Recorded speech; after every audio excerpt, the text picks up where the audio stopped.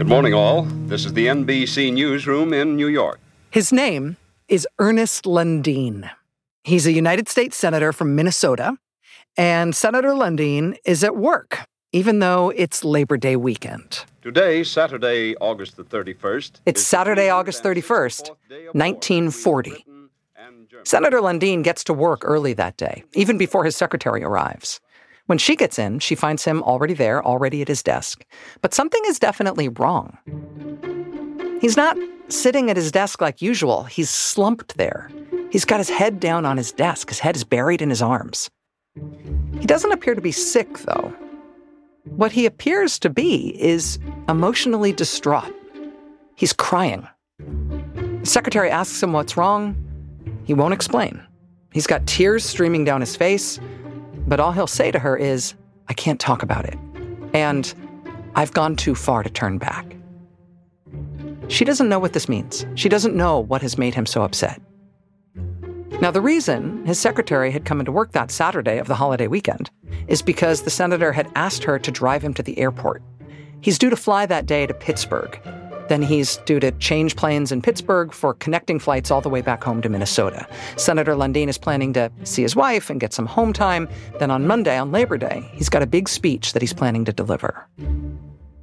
On that Saturday morning of the Labor Day weekend, despite the fact that he is so visibly upset that he is inconsolably crying in his office, the trip is still on. He's still planning to travel. He and his secretary leave the Capitol building. They drive to the airfield for him to catch his flight. Senator Lundeen's secretary will later tell the FBI that they didn't talk at all for the whole ride. The senator just cried. He wept the whole way. No explanation. They arrive at the airfield. There's a storm rolling in, but the flight is cleared for takeoff after a slight delay. The senator's secretary stays to make sure that he's safely boarded the plane, and then she leaves to drive back to D.C. Then as she makes it back to the Capitol, the news comes through.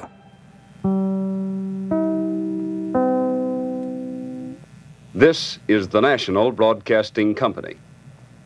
In this country now, in the nation's capital at Washington, Senator Ernest Lundeen, reported killed today in the crash of a Pennsylvania Central Airlines plane, was the second member of the United States Senate to die in an airplane crash. Senator Lundeen was 62 years old. The plane Senator Ernest Lundeen was on crashed in rural Virginia, less than 40 miles from where it took off in Washington. When she hears the news, Senator Lundeen's secretary decides she's going to go there to try to find him. She races to the scene of the crash. But what she finds there leaves no room for hope. Pennsylvania Central Airlines Flight 19, a brand new Douglas DC-3, had come down with such velocity that its engines were driven 6 feet down into the earth. There'd been 25 people on board that plane, including the crew. Everyone was killed instantly. It was terrible. It was one of the worst things I ever looked at. Even decades after the fact, eyewitnesses to the crash were just haunted by what they saw that day. We walked through this cornfield and parts of bodies were strung on the corn stalks and everything like that. And I ran across this one walking around. It was just from the middle of her stomach, her head and everything. That was it. I said, I got to get out of here. I can't take no more of this. The evidence of human loss across the hundreds of yards of the debris field from the crash, it was just devastating. Shoes neatly tied sat in the field with the feet still in them, separated from the bodies of the people in the plane. The dive into the ground was so dramatic that there were pieces of people, pardon the description, all over the area. That's John Flannery. He lives about 10 minutes from where the plane went down. A few years ago, he decided he would interview some of the last living eyewitnesses, people who were actually there that day in 1940 when the disaster happened. When I spoke to them, it was clear as a bell. It was riveted in their mind. Some people went into the field, the younger people, and then were discovering things they could never forget. One local farmer told a wire service that the human remains, quote, were so badly mangled, I don't see how they could ever be recognized. But there was a passenger manifest from the airline, and that passenger manifest confirmed what Senator Lundeen's secretary already knew.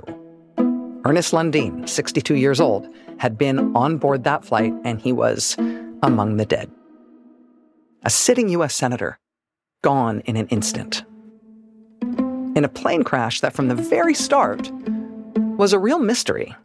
Why did this plane go down with these experienced pilots and a seemingly good airplane in a storm that planes go through? The plane that crashed was a new DC-3. It was in perfect repair. It had passed all its checks. Pennsylvania Central Airlines had never had a crash in its entire history as an airline. The pilot was very experienced. He had a spotless record. There was a federal investigation by the Civil Aeronautics Board. That investigation found that while there was bad weather, there was thunder and lightning and some heavy rainfall in the area, there was nothing so unusual about the storm that the plane shouldn't have been cleared to fly. The investigation found that there was no evidence of a fire on board the plane, no evidence of an explosion. There was no evidence that the plane had been struck by lightning. Its engines certainly weren't knocked out. Witnesses say, in fact, they heard the engines roaring full tilt right up until the moment of impact. And all of a sudden, all we heard was, whoo. That's when it nosedived. The Aeronautics Board report concluded that the multiple witnesses who described abnormally loud, roaring engines right at the time of the crash, those witnesses were onto something. The two engines of the DC-3 actually had been at wide open, full throttle when the plane slammed into the ground. The board also concluded that neither the pilot nor the co-pilot were actively controlling the plane when it crashed. The report said, it is possible that for some reason the pilot and co-pilot were prevented from effectively operating the controls. That's what the report said, prevented from effectively operating the controls. Prevented by what? When Lundeen's secretary raced to the scene of the crash that afternoon to learn the fate of her boss, one report from the Times says she met a policeman at the scene of the crash who told her something strange. He told her there was a fight on board the plane. Now, of course, there were no survivors of the crash to tell anyone anything about what had happened on board the plane. But that supposed report from the policeman, it was not a totally incongruous detail. In fact, the senator's secretary herself had reportedly witnessed something along those same lines. When she dropped her boss at the airfield for the flight, the senator's secretary, according to some accounts, had noticed through the open doorway of the plane that something was happening between the passengers. Some of the passengers were locked in a struggle of some kind. And it looked to her like her boss, Senator Lundeen, might have even been among the people involved in that struggle, but she couldn't be entirely sure. The reports of a possible physical altercation among the passengers on the plane, those reports would never be fully verified.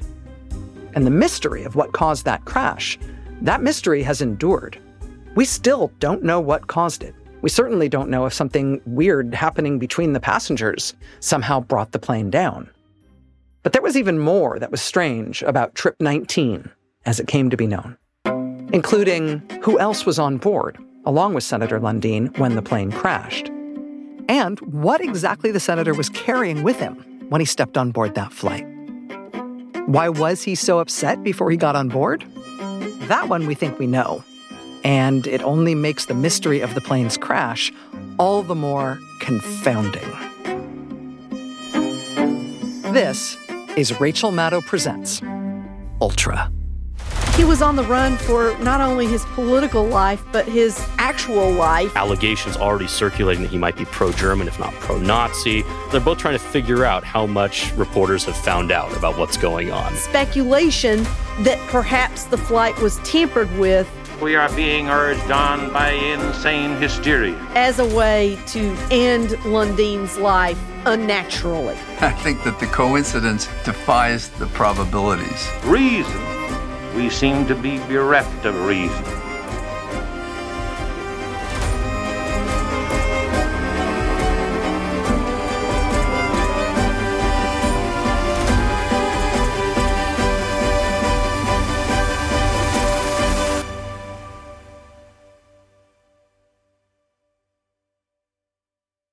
Episode 1, Trip 19, Well, we're standing at the top of a ridge, if you will, and we're at a location which, if you were to take some of the witnesses, 750 feet above us, a plane is roaring over our head.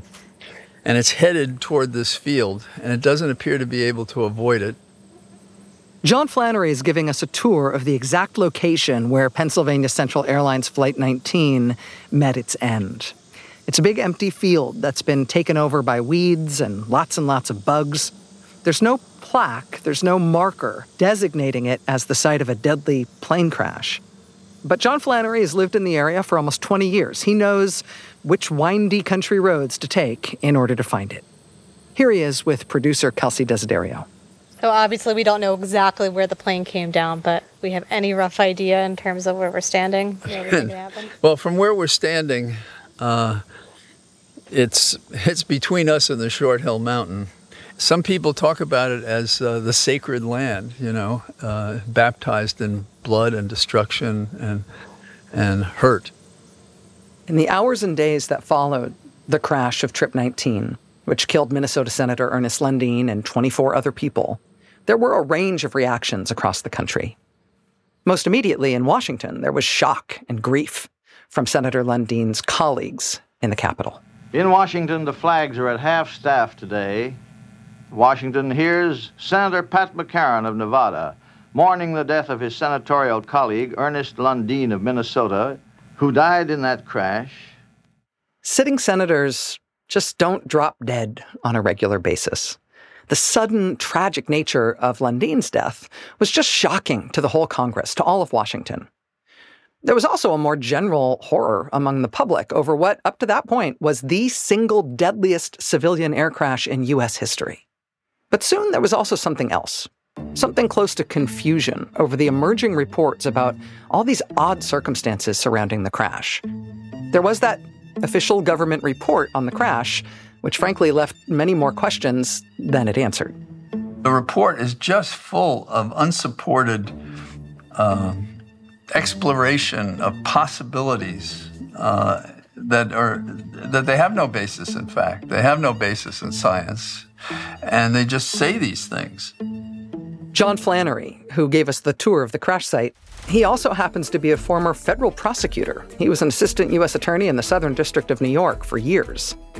John Flannery didn't only talk to the surviving witnesses to the plane crash, he's also made a real study of the Aeronautics Board report into the crash. And to him, something about it doesn't add up. The more I looked at it, the more it seemed that at least the government agency didn't ask the right questions or find out very much. So it's not very useful. As a recovering federal prosecutor, you would throw somebody out of your office if they came in and they said, "This is our finding." Really? Separate from that report, there was Senator Lundeen's strange behavior in his office right before he and his secretary left for the airport, the tears streaming down his face, his comment to her that he'd gone too far and he couldn't turn back. There were also those reports of an altercation that took place among the passengers on board the plane, what the secretary reportedly saw before takeoff, what the policeman reportedly told her. There was reportedly a scuffle, whatever that means. Is that a fight? Is that an argument? Did people lose their seat? Among all of the strange circumstances surrounding this crash, there was also a note. A reporter for the Winchester Evening Star in Virginia filed a story from the crash scene that day for the Associated Press. He reported that he came across a charred, partially burned piece of paper lying on the ground about 3 miles from the scene of the crash. He said it was signed by the lone flight attendant on board. Her name was Margaret Carson. And her note, right above her signature, it said, "Going down." Whatever had happened on board the plane, the flight attendant apparently had both the presence of mind and the time to dash off that note before the end. What could have been happening on board that plane that made her know the plane was going down? Perhaps most intriguing, though, was something found in the passenger manifest from the flight. Because it turns out that in addition to U.S. Senator Ernest Lundeen of Minnesota, that manifest showed, and the press soon reported, that the other passengers on board Trip 19 included a special agent of the FBI, a second FBI employee, and a prosecutor from the criminal division at the U.S. Department of Justice. Now, there were only 25 people total on the plane. 3 people from the Justice Department and the senator among them. The presence of those 3 individuals from the FBI and the Justice Department on the flight that day, along with the senator, that could have been happenstance. Could have been just a coincidence that they were all on the same flight. Could have been. Might not have been. I think that the coincidence defies the probabilities. What were those FBI and Justice Department personnel doing on board that flight? Were they there because Senator Lundeen was on board? Just who was Senator Ernest Lundeen? Lundeen sort of creates a gadfly reputation for himself. That's historian Bradley Hart, who's studied and written about Lundeen's tenure in Congress. Ernest Lundeen, I think, is one of the more fascinating figures in this period. Lundeen's political career had a bit of a bumpy start. He was sworn into his first term in the House of Representatives in 1917, just a month before Congress took a very fateful vote on whether the U.S. would enter World War I. Lundeen, again, just a month into his first term in Congress, he voted no. He voted no to the U.S. joining the Great War. And although he certainly wasn't alone in that vote, it was a controversial vote. And he managed to stand out even from his other peers who voted no, like he did. That vote, that stance, it stuck to him. When American troops are actually in combat, virtually every member of Congress, every politician sort of makes a show of supporting the troops and even goes over to visit the trenches of the Western Front and things like that. Lundeen doesn't do any of these things. He sort of refuses to support the war effort. At one point does try to visit the troops and is turned away by the military because he's seen as an almost unpatriotic figure. Lundeen's constituents back home in Minnesota were also pretty peeved with him at the time. He was in his first term in Congress when he took that vote against the war. When he ran for re-election after his first term, they voted him out. And they didn't just run him out of Congress, they ran him out of town on a rail. Literally on the local railroad. He was on the run for not only his political life, but his actual life. Historian Nancy Beck Young has done extensive research on this fight in Congress and in the streets. Angry crowds came out to protest him, and his safety was in question on more than one occasion. He had to escape one such angry crowd hidden away in a refrigerated train car. Hidden away in a refrigerated train car? Yeah, just a few months after he lost his seat in Congress, Ernest Lundeen went to Ortonville, Minnesota to give a speech on foreign policy. But this angry crowd turned up and force-marched him out of the venue after he'd only spit out about 2 sentences of his speech. They force-marched him to the local rail yard, threw him in the refrigerator car of a train that was just pulling out of the station, and then locked the door, locked him in. The train crew heard him yelling about 20 miles down the tracks. They let him out of the cold car, they let him ride in the caboose to the next station. So Ernest Lundeen knew the cost of taking an unpopular stance in elected office. That one term he served in Congress back in 1917, it was a political disaster. But he still wanted more. He still had the itch for elected office. After more than a decade biding his time, building up the support and the war chest he would need to try again, Lundeen made another run for office. And the good people of Minnesota forgave him, apparently. They did return him to Congress, and then to the United States Senate. Instead of the program originally scheduled for this time, we bring you a talk by Senator Ernest Lundeen. In his first stint in Washington, Lundeen had opposed the U.S. getting involved in World War I. Now, as he was sworn into the U.S. Senate in the late 1930s, the U.S. was weighing getting involved in the Second World War. And Ernest Lundeen threw himself headlong into the effort to try to stop that, too. Fellow Americans, America prepares to take the last step before entering another world war. I call upon the youth of America to put a stop to these un-American, pro-European doctrines. The people should make known their protest. Write your congressmen and senators, telephone them, wire them, come to Washington to see them. You must do this now.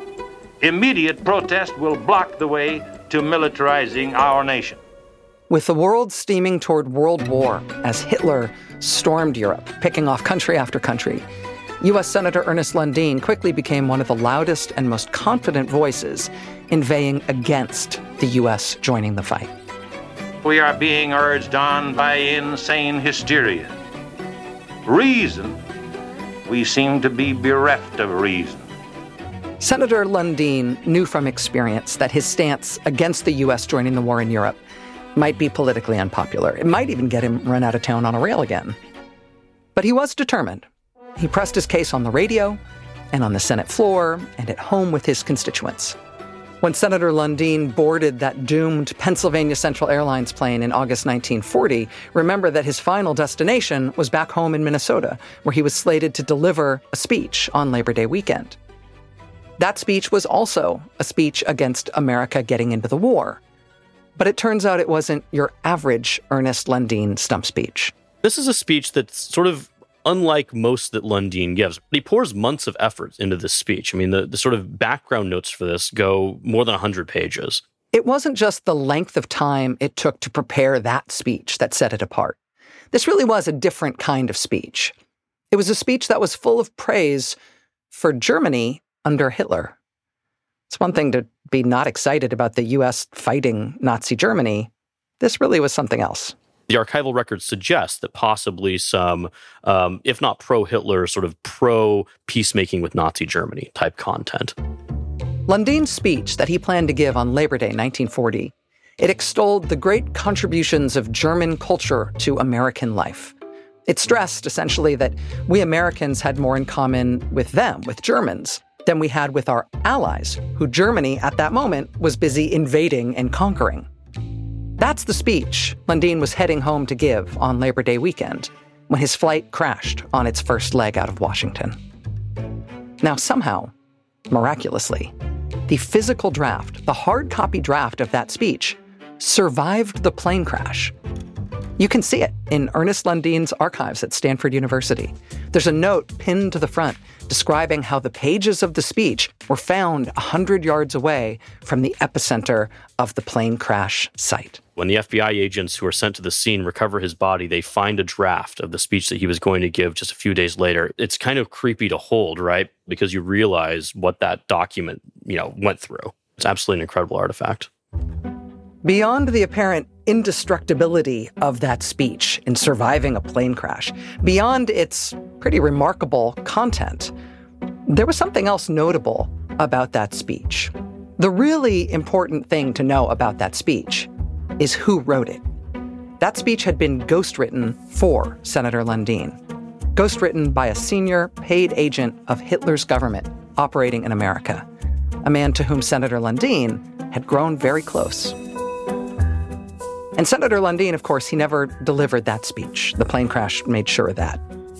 But the senator did have reason to be concerned while he was on the plane that day, and for that matter, while he sat in his office with his head in his hands just before leaving for that flight. The reason for him to be concerned was that there was a good chance the feds were onto him, onto his relationship with that Nazi agent, and Senator Lundin knew it. That's next.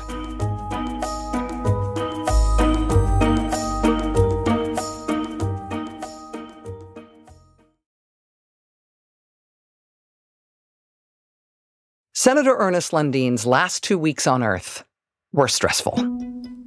As weird and mysterious as his death in an inexplicable plane crash would prove to be, his last 2 weeks before the crash were fraught with anxiety, even panic. Because 2 weeks before he got on that plane, he suddenly found himself the apparent subject of a blockbuster newspaper expose. There's a publication called PM, which is a left-wing tabloid, a muckraking left-wing paper in New York City, which happens to do incredible reporting. A newspaper called PM had published an expose describing a scheme in which sitting members of Congress were helping an agent of Hitler's government distribute German propaganda in quantity all over the United States. Now, the expose did not mention Senator Lundin by name, but the newspaper's description of the scheme, it was spot on when it came to describing the nature of that relationship, the nature of the activities that Lundin was up to with that German agent. Between when the article came out and the plane crash, Lundin's papers show he received a letter from the German agent telling him to not worry about the press being onto them, telling him the whole thing was, quote, a witch hunt. That letter from the German agent that he was working with, it apparently did not ease the concerns of Senator Lundin. They're both trying to figure out how much reporters have found out about what's going on. Lundin very clearly starts sweating about this sort of relationship. So the senator seems to have been in a near panic about being exposed in the days leading up to him stepping on board that flight, a flight in which he quite literally was carrying a speech that was written for him by a Nazi agent who had just been exposed in the press. He was in tears leading up to that flight, according to his secretary. He told her he'd gone too far and could not turn back. And the flight that he was about to board also happened to include multiple Justice Department personnel who would be flying alongside him. A flight that none of them would survive. In this country now, in the nation's capital at Washington, Senator Ernest Lundin reported killed today in the crash of a Pennsylvania Central Airlines plane. You can imagine how this strikes the country, that this man who had been seen already as an outspoken anti-war figure, allegations already circulating that he might be pro-German, if not pro-Nazi, has suddenly died dramatically. After the crash of Trip 19, Senator Ernest Lundin was given a state funeral in Minnesota. He lay in state at the state capitol. He was buried in a military cemetery. But 10 days after his burial, all hell broke loose over the legacy and death of Senator Lundin because of another newspaper report, September 13th, 1940. And this one most certainly named him. Dateline Washington, headline, G-men were shadowing late senator. Here's the lead. If federal authorities probe deep enough into the crash of the Pennsylvania Central Airlines plane which carried Senator Lundin to his death in Virginia, they may find some highly interesting facts regarding Nazi activities in the United States. What most people do not know is that Senator Lundin was under investigation at the time of his death. A G-man, meaning an FBI agent, a Department of Justice attorney, and an FBI secretary were on the plane with him, and all were killed. The Department of Justice probably will deny that they were shadowing the Minnesota senator, but the fact is that at least one of them definitely was. This was crusading, controversial columnist Drew Pearson. Drew Pearson is arguably the most powerful journalist in the country in this era. Drew Pearson plays this incredibly important role in blowing the lid off of this. This was just days after Senator Lundin was buried, and Drew Pearson just drops this bombshell.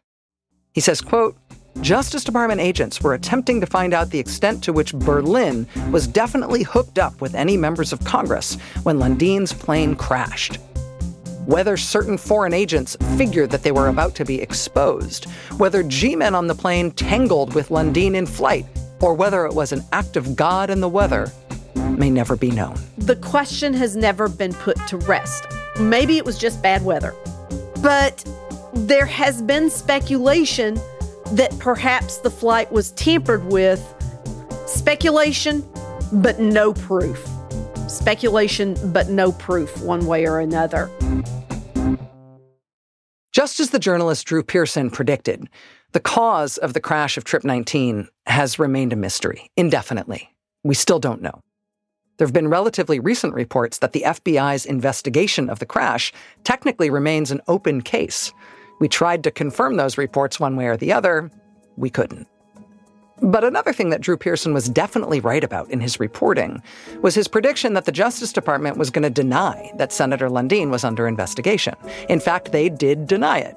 In the weeks after the crash, the Attorney General emphatically rejected the suggestion that Lundin was under active investigation when he died. In a letter sent to the senator's widow, the Attorney General wrote that law enforcement officials were on that plane with the senator by pure coincidence. That denial from the Justice Department, as emphatic as it was, it didn't hold up, because the Justice Department's own prosecutors would soon reveal in court voluminous evidence that they had in fact collected about Senator Lundin. Evidence that Senator Lundin was involved in a criminal conspiracy, a conspiracy to subvert American democracy on behalf of a hostile foreign power. When we talk about the DOJ's response after the crash. In addition to saying those agents were on the plane by coincidence, they also denied that Lundin was under investigation at all. What do you make of that? Well, they call that consciousness of guilt, when you deny something that's true. So when the Department of Justice says he wasn't under investigation, and we know he was, then they're concealing that he was under investigation. And it's being asked in the context of a plane crash. And so you have to scratch your head. It means they know something they don't want us to know. In the wake of the Trip 19 plane crash, the Justice Department said there was nothing to see here. No one was under investigation. It was all just a coincidence. But soon, the story of Ernest Lundin colluding with a hostile foreign power, the involvement of a sitting member of Congress in what would soon be charged in court as a wide-ranging, seditious conspiracy to overthrow the U.S. government, that story would play out in ways that nobody would expect. And that was in part because it would not end up being just Senator Ernest Lundin who was caught up in it.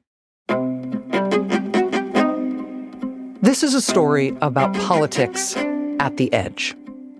A violent, ultra-right authoritarian movement, weirdly infatuated with foreign dictatorships.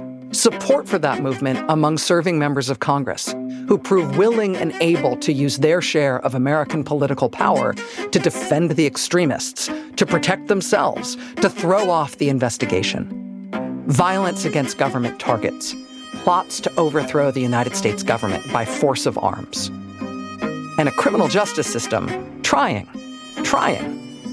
but ill-suited to thwart this kind of danger.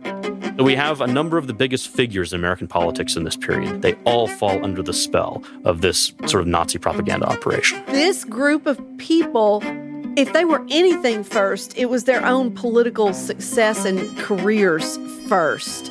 If they could advance their career by playing footsie with Nazis, so be it. Senator Burton K. Wheeler of Montana, the leader of the America First Committee, has threatened to demand a congressional investigation of the way the Justice Department has been handling the prosecution of Nazi sympathizers. We're about to hear an address delivered before a meeting of the America First Committee in Madison Square Garden in New York City.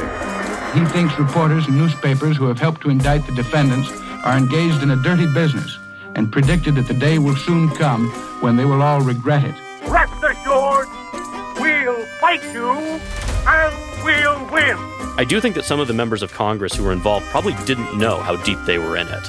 This is a moment of great political danger, I think, for these men. I was told that I could make public any evidence of Nazi penetration that I might find. And why did he change his mind? Because 24 congressmen are mentioned in this report that I prepared. Now, do you think that's a sufficient basis to keep these facts from the American public? This is a story of treachery, deceit, and almost unfathomable actions on the part of people who were elected to defend the Constitution, but who instead got themselves implicated in a plot to undermine it, a plot to end it. He wants to build an American version of fascism. His followers are armed. They are violently committed to this mission. They don't call themselves right-wing fanatics. They're patriots who are saving America.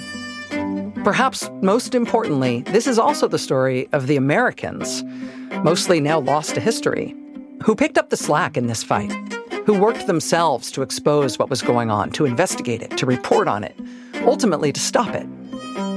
And there's a reason to know this history now, because calculated efforts to undermine democracy, to foment a coup, to spread disinformation across the country, overt actions involving not just a radical band of insurrectionists, but actual serving members of Congress working alongside them, that sort of thing that's a lot of things. It's terrible. But it is not unprecedented. We are not the first generation of Americans to have to contend with such a fundamental threat. Lucky for us, the largely forgotten Americans who fought these fights before us, they have stories to tell.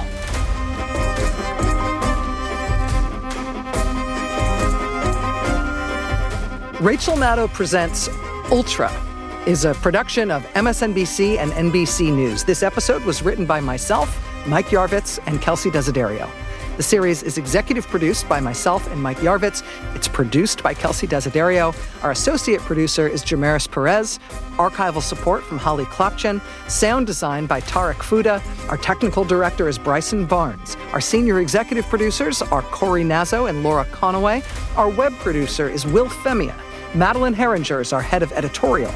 Archival radio material is from NBC News via our beloved Library of Congress, with additional sound from CBS News. A special thanks to John Flannery for providing us with his incredible interviews with the eyewitnesses of the Trip 19 plane crash.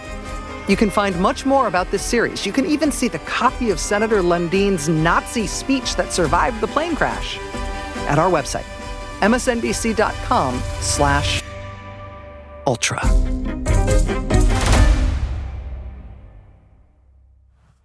Mr. Painter's older brother walked into the field, and he saw teeth, and there was a gold tooth in there, and he threw it at the ground and broke out the gold tooth. And he kept it. And he didn't just keep it for a day. He kept it the whole rest of his life. He was about 15 at the time. And I asked his surviving younger brother, Mr. Painter, why do you think he did that? And he didn't know.